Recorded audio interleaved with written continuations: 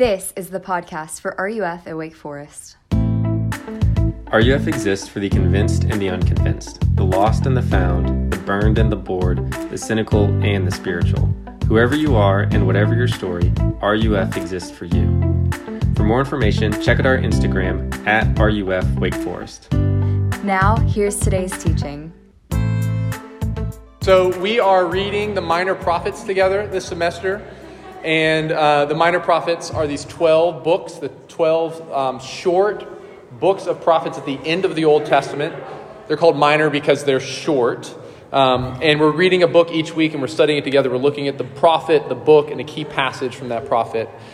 And the reason we're doing this together is because we see that the Minor Prophets, they're life challenging. They can actually change the way that we live. And they're also graphic. They can contain some of the scariest warnings and also some of the most beautiful promises in the whole Bible. And they're these quick, vivid snapshots. They're like postcards. They're not like a long, boring documentary, but these quick, vivid snapshots. So the name of our series is Postcards from the Edge. And so tonight we're looking at the prophet Zechariah. And Zechariah is one of the longest of the Minor Prophets. And it's a crazy book. If you've ever tried to read it, you probably got lost halfway through. It's a series of these. Zechariah has these divine dream visions where God gave Zechariah a prophecy for his people while he was asleep. And these visions are graphic and symbolic and powerful. So first, a little introduction. Who was Zechariah? So he lived and he spoke our passage around 520 BC. So for historical comparison, that was about 8 years before, or Buddhism began about 8 years prior in India.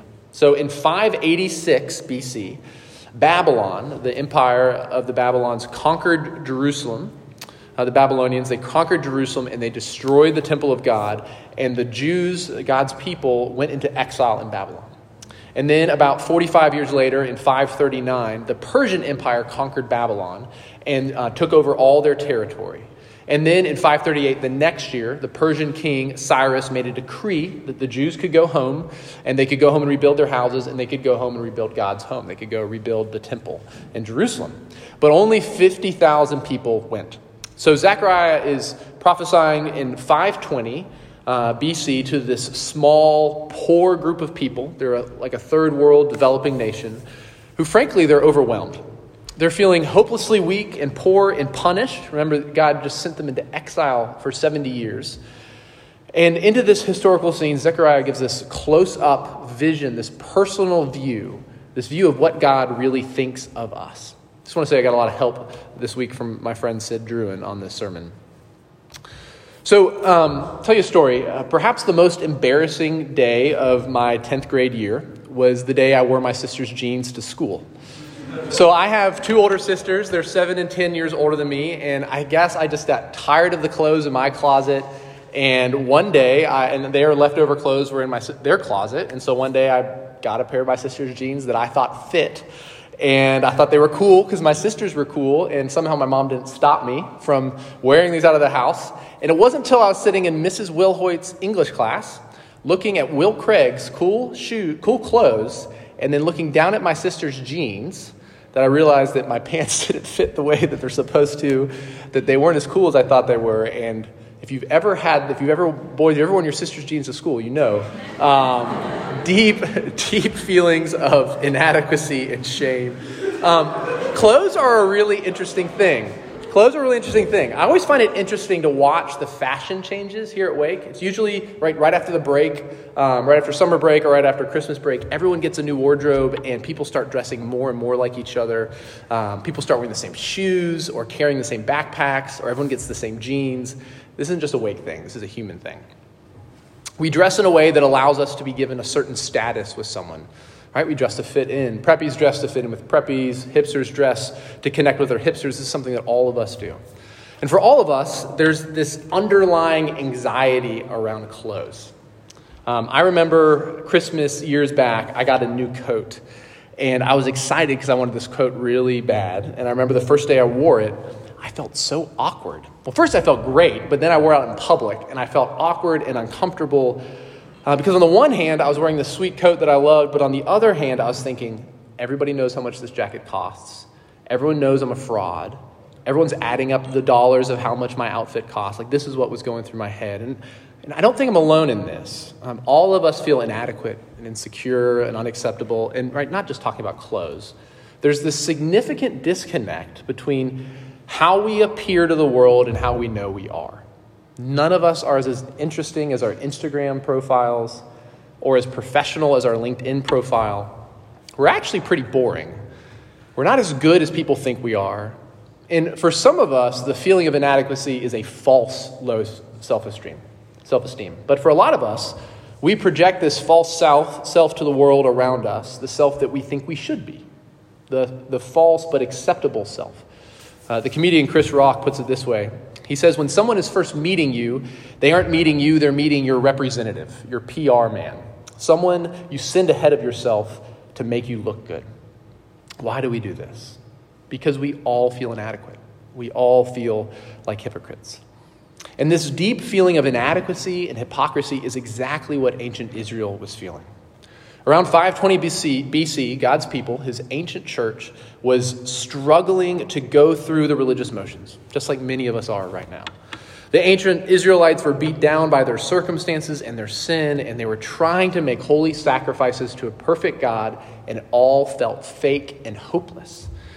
And I imagine their thought process went something like this. If a God of such perfection and holiness exists, how could he begin to accept a people who had just got out of spiritual jail in Babylon? That's what exile is. It's spiritual jail. How could this God accept a people who had nothing special to offer? They're poor and small in number and weak. But this passage offers ancient Israel and us incredible hope. Hope that we don't have to live alone and in secret, that we don't have to give up on life, we don't have to give up on God. And this hope doesn't look like pretending that we're better than we are and hiding all the bad stuff we think and feel. The hope doesn't look like performing, trying to be a better person. It also doesn't look like fake authenticity, giving up on ourselves and sinning boldly to make the outside match the way the inside feels. In the book of Zechariah, chapter 3, verses 1 through 10, God gives us real hope. And here it is. God gives us the acceptance that we crave through Jesus. And if we believe in him, our acceptance overflows into our real relationships. I'll say that again. God gives us the acceptance we crave through Jesus, and if we believe in him, our acceptance overflows into real relationships. And our passage speaks this glorious truth into our hearts by picturing its three parts in this vision. And if you're taking notes, here's my outline. First, we're going to see the acceptance we crave in verses 1 through 3. And then we're going to see the acceptance that God gives in verses 4 and 5 and 8 and 10. And then finally, in verses 6 and 7, we're going to see the overflow of God's acceptance into our relationships. The acceptance we crave, the acceptance God gives, and the overflowing of that acceptance. So first, the acceptance we crave.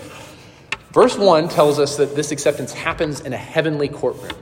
So the prophet Zechariah is having this night vision, something like a divinely guided dream. And in this vision, God shows him the Lord's spiritual courtroom.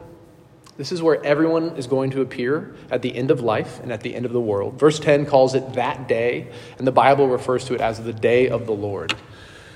And in this courtroom in heaven, there are three main players. We're shown there's a judge, who's the angel of the Lord, a prosecutor, Satan, and third, the accused, who in this case is Joshua, the high priest of Israel, who is the priest at the time of Zechariah. And so here's what's going on, symbolically and actually. Remember, this is a true vision. So we've got the angel of the Lord who stands in for and speaks on behalf of God. Then we've got Satan, who is another name for the devil. And then Joshua, the high priest, is the representative for each and every one of us. So really, the judge is God, the prosecutor is the devil, and the defendant is you and me. And verse 1 describes Satan, the devil, accusing every one of us before God. And he's there, and he's listing off those things that we've done, and we're still ashamed of. He's listing off all the things that we would never dare tell anyone that we've thought or done. All the things that we lock the door and close the blinds to do. All the secret struggles we hide from others. Now, you may be listening and thinking, really? Like Satan, the devil? Does anyone still believe in that stuff? And while you may think you're too sophisticated to believe in a literal Satan, let me ask you this. How do you explain your desperate need to be accepted? How do you explain the persistent experience of feeling accused? Accused by the voice in your own head? Accused by the world around you? If you've ever said to yourself, I don't deserve friends, I don't deserve to be loved, I don't deserve to be accepted because look what I've done, or look what I've thought, or look what's been done to me, look who I am, I don't deserve it. Now, what are you doing here? You're being accused. And who's accusing you? If you say, I'm accusing myself, why would you do that? Why don't you just stop if it's you? Look at verse 1. In that vision, Satan is standing at Joshua's right hand to accuse him. The voice of the accuser is the voice of Satan, telling you you're not good enough, telling you to turn around and go home, telling you to isolate yourself and hide. And even without the voice of the accuser, each of us are secretly worried about not making the grade. Right? We're secretly worried that we're guilty. We see this in the deep-seated feelings I talked about earlier, the feelings of hypocrisy and inadequacy and lack of acceptance and disqualification. We see it in our fear of what others think of us. Many of us are imperfect perfectionists, and all of us worry that we're imposters. We can't live up to the hype or live down the criticism against us. We're not who we say we are. We don't really know what we're doing. We're constantly afraid of our bosses and our professors and our friends. We're fearful that they're going to call us out. We're afraid we're going to be exposed as unlovely losers, not worth others' time and effort. I mean, this is what's behind our nightmares, right? So my reoccurring nightmare is that I actually stand up. This is my nightmare. I stand up here to preach, and I can't read my notes. They're like in a different language, or I lose my place, and then I get lost. And one time a few years ago, before the start of a semester, I dreamt that I was standing up at large group preaching, and I totally got lost, and I stopped making sense. And in my dream, the student who was doing announcements at the time stood up and put her hand on my shoulder and said, John, it's okay. And ushered me to sit down and said, all right, let's stand up and sing one last song. So much shame, so much feelings of inadequacy and hypocrisy. Right? The voice inside our heads and dreams is the voice of the accuser. His accusations are booming down from the heavenly courtroom and seeping into our consciousnesses. Now, some of his accusations are false. The shame of physical abuse or sexual assault, getting picked on or overlooked, abuse or neglect as a child. That is not your fault. You are not to blame for that. But what about those true accusations against us? What about those guilt-inducing things that we really did do or think or feel? Are we going to be like a 3-year-old whose face is covered in chocolate, who is stone-faced lying to his mom that he didn't eat any cookies? Look at verse 3. Verse 3 tells us that we are caught red-handed in God's courtroom. We are clothed in filthy garments. And the original Hebrew in this passage is shockingly explicit. This word filthy means that we are covered with excrement, the feces and urine and vomit of our sin. So even if we deny our sin, God sees our hearts, and it's like we're standing before him in disgustingly soiled clothes. A few years ago, Mary Clark and I went to a friend's wedding, a very fancy wedding, and amazing wedding, black tie wedding. Women were in ball gowns, men were in tuxes. The wedding party was all in white dinner jackets. Very fancy, amazing. And then we got to the church, and there was a guy, I'm not going to say his name just because of the story, and he shows up in a tan, khaki suit. And he sits down in the church, and as people start filing in, he just starts crumbling and getting smaller and smaller. And he's like, what do I do? What do I do? And Mary Clark and I are like, it's fine. No one notices. But there he was in a khaki suit. Everyone is dressed to the nines. And he would have given anything for a change of clothes. And you can feel the anxiety in that. Here in Zechariah 3, we're not at a Charleston wedding. We're in the throne room of God. And we're not in khaki. We're covered in excrement. Don't you want a wardrobe change? What one pastor calls a divine dress reversal. Don't we want the clean clothes of verse 4 and 5? I mean, certainly our culture longs for this reversal. All we need to do is listen to the stories we tell each other, the songs we play on repeat. I mean, the way that Disney gives this for us, right? Every woman longs for a Cinderella transformation where she goes from being a poor, mousy, minimum wage earner to a rich, beautiful princess. And every man wants an Aladdin moment where he goes from a poor, unimportant, unemployed, orphaned man-child to a rich, successful prince. Now, clearly, fairy godmothers and magical genie lamps don't exist. But the historical Jesus does exist, and he can give us this dress reversal, the belonging we crave. In verses 4 and 5, God the judge becomes our defense attorney, and he orders justice to be served for Joshua, for anyone who believes in Jesus. He says, "Remove the filthy garments from him. Behold, I've taken your iniquity from you, and I will clothe you with pure vestments." But how is this justice? How can a good and fair judge call us innocent when we know we're guilty? Well, verses 8 through 10 show us how. God made his eternal Son, Jesus Christ, an earthly servant, and this servant is the branch. All right, weird title. What does it mean that he's the branch? This is a prophecy referring to a descendant of King David. And this is why the New Testament begins with the genealogy. Beginning of Matthew's gospel is this genealogy that shows us that Jesus is in King David's family tree, that he is the branch. And this branch of David lived a perfect life. And this is symbolized in the dream vision by this stone that's covered in 7 eyes or 7 facets. And 7 is a perfect number, a complete number. So it's a perfect stone. And not only did Jesus live a perfect life, but he also died a perfect death. And his death is symbolized in this dream vision by the stone's engraved inscription. This is the scars on Jesus' body from his crucifixion. Jesus was inscribed for all time by the wounds of the crown of thorns in his scalp, and the wounds of the 3 nails through his hands and his feet, and the spear in his side.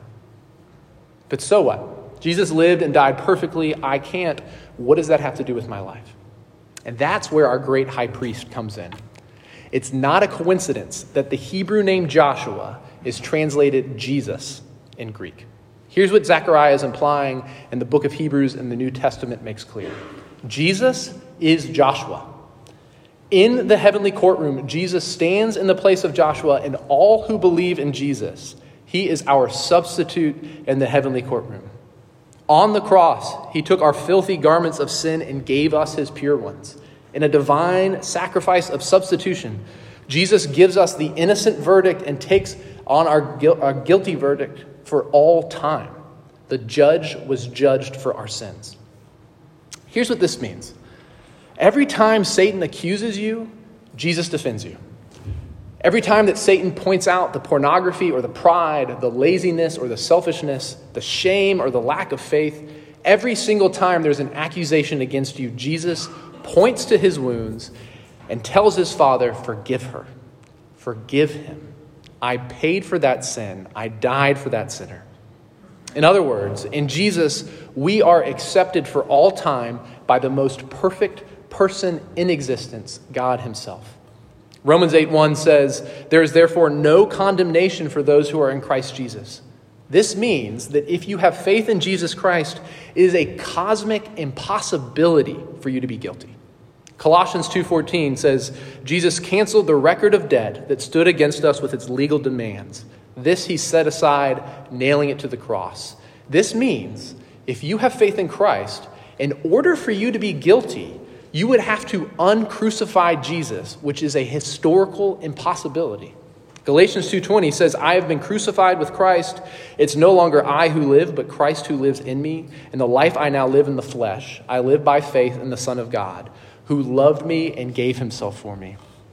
This means that if you have faith in Christ, in order for you to be guilty, Jesus would have to disconnect himself from you, which is an existential impossibility. So what does it look like to live like this is true? Well, the next time you feel disqualified by life, the next time the voice in your head tries to accuse you, tell that voice, "Is that it? Is that all you've got? Listen, I'm far worse than you say I am, but I'm also far more loved than you can ever imagine. You cannot touch me with your puny insults." But why? Have you ever wondered why the God of the universe would love us like this? I know this is out of order in the passage, but look at verse 2. Verse 2 gives a hint. The Lord rebukes Satan. He tells him to back off his people. Now, why does God do this? Because God has chosen us. But the question remains, why? Why would he choose to save those who have had the spiritual equivalent of turning a porta potty upside down and emptying it on themselves? Clearly, it's not because of anything that we bring to the table. It's not because of our looks or our skills, our achievement, or our family. It has nothing to do with what we bring to the table and everything to do with God and what he brings. It's because of God's grace, his unmerited, undeserved favor. And it can only work this way. One time a friend of mine found his daughter I think she was 2, trying to change her own diaper, which is a horrible thing to walk in on. And he says that there was just poop everywhere. This is a really gross sermon, isn't it? She had wiped it on the floor and on the wall, and the more that she tried to get herself clean, the dirtier she got. And finally, my friend had to say, stop, let me clean you. Friends, the only way Jesus will clean us is if we stop trying to clean ourselves with our goodness and our efforts, because our attempts to make ourselves beautiful to him are us just smearing it around and making it worse. If Zechariah's courtroom vision is so gross, but it's in the scripture. Like, this is the image that God gives us. Zechariah's courtroom vision, if it and our consciousness tell us anything, they tell us that we can't earn God's acceptance, and also that we don't really want to. This is why the command for obedience in verse 7 comes after, not before God's acceptance. To use theological terms, our sanctification always follows our justification. Our justification is that God declares you beautiful. And our sanctification is his commitment to making you into the beautiful thing that he has declared you to be. In the vision, God doesn't say to Joshua, you got to get that robe cleaned up before you come into my presence. If you clean up, then I'll accept you. This would be conditional love. If you obey, then I'll accept you. No, God's love is unconditional. God changes Joshua's garments and then calls him into a beautiful life of obedience. He takes the filthy, soiled robes that we keep smearing about in and gives you clean, fresh out of the laundry, crisp from the cleaners, white garments of salvation. Why does he do this? Because he wants to be with you. And this is what's required. And if we get this, well, we do get this. We get this longing. Like, we long to be loved like this. We long to be loved with a love like this. This is why Beyonce sings, "Darling, I wake up just to sleep with you. I open my eyes so I can see with you, and I live so I can die with you." We have this longing to be loved like this. Justin Bieber says, "As long as you love me, we could be starving, we could be homeless, we could be broke." I mean, do you hear what they're saying? Like, this is the cry of our hearts. We want to be finally and fully loved for who we are, not for what we do. And this is the rest that's pictured in verse 10. "In that day, declares the Lord, every one of you will invite his neighbor to come under his vine and under his fig tree." All right, that's a 500 BC way of saying that love sets you free. This kind of love is why we love cute babies and piles of puppies, and we think that having a girlfriend or a boyfriend is going to change everything. Right? We long for unconditional love, a love that won't make us perform, a love that isn't bossy or withholding, a lover we can be ourselves around. And friends, only God can give you that kind of love. Only God doesn't love us because we're lovely, and only God's love will make you lovely. And I want to end by very briefly exploring just how God's love makes us lovely, and then what that loveliness looks like in verses 6 and 7. And before we get into that, I want you to notice that God's unconditional acceptance is not the end of the story. Instead, his love serves the purpose of equipping us to love him and to love others. I love the way that Pastor Scotty Smith puts it. He says, "Grace doesn't free us to live poorly, but to live generously." Grace is not a green card for self-indulgence. It's our only hope for serving one another in love. This is so true. Grace is our only hope for serving one another in love. So what does serving one another in love look like? Verses 6 and 7 suggest that it means acting like God's priests everywhere and with everyone. So what does that mean, acting like God's priests? 1 Peter 2 tells us that all of us are God's priests, called to proclaim the excellencies of him who called us out of darkness and into his marvelous light. So if you belong to Jesus, he transforms your life purpose and your greatest joy to live out of this truth with all of your being. Jesus has taken our dark filth and replaced it with marvelous purity. If we believe that and really begin to live like that's the truest thing about us, that we are finally and fully accepted, then our worship of God changes and our human relationships change for the better. How? Well, we can come to God unafraid and unashamed with our praise and with our sin. Because in Jesus, he will always accept us and always cleanse us. And we can go to people with reckless self-forgetfulness that doesn't compete with others for affirmation and is free to make mistakes. Here's what I'm saying. The gospel, the good news of Jesus, frees you to live in freedom rather than hiding in crushing secrecy. 500 years before Jesus entered time and space and took our sin on the cross, Zechariah was given this vision of what God was going to do through Christ. And Zechariah wasn't the only onlooker on that scene. By his prophecy, you are too. And that's the point. God is giving you a peek into what he planned to do and what he did in and through Jesus. The gospel is meant to accumulate in our souls so that instead of feeling like God's greatest disappointments, we begin to believe that we're God's greatest delights. And it's meant to add up so that instead of feeling like we just crawled out of a porta potty, we brim with the confidence and energy and the joy of being loved by God in Christ. I want to close with this story. When I was in college, my pastor told me a story about a friend of his. And when he met this girl when they were in college, and you know how things go, they fell in love, then they got engaged, and they went to premarital counseling with their pastor. And one week, their topic in premarital counseling was their sexual history. And the guy started, and he said that he really didn't have any sexual history, and he's really excited to learn with his wife. And then it turned to his wife, or his fiance, and she just completely shut down. She didn't want to talk. She was guilty. She was ashamed, fearful. And after gathering great courage, she shared with her pastor and fiance that before they met, she had had a season of life where she'd been very promiscuous. And because of that, she carried so much shame and was terrified for her fiance to know. She tried to keep it hidden, but now that they're engaged, she couldn't bear it anymore. And she said she wasn't fit to be his wife. And her husband looked at her, or fiance looked at her and told her he loved her and forgave her and that he wanted to be with her. And then, so a few months later, they get married and they have their wedding and their ceremony. And then on their wedding night, they go to the hotel for their wedding night. And she's overwhelmed again with this fear and this guilt and this shame. And he says to her, "I have a gift for you." And he goes to the closet and he pulls out this new, clean, white gown. And he told her, "This is for you. Would you please put this on? Because I want you to know how I see you." And then he read to her from Isaiah 1. "Though your sins are like scarlet, they shall be white as snow." Friends, Jesus has taken the filth of your sin into himself to give you clean garments because he wants to be with you.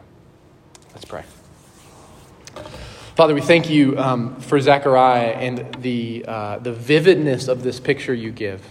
That you call our sin for what it is, and you show us how gross and defiling it is. And then you show us what you have done for us in Christ, that you have taken our filth and given us clean robes in him. Lord, would you help us to believe this? Help us to believe that the truest thing about us is not our sin, but your delight in us and our union with you. Lord, thank you that this is the work you've done for us in Christ. So hear this good word from his throne. May the love of God the Father and the grace of his Son, our Savior Jesus Christ, and the fellowship of the Holy Spirit go with you and be with you until that great day. Amen. Amen.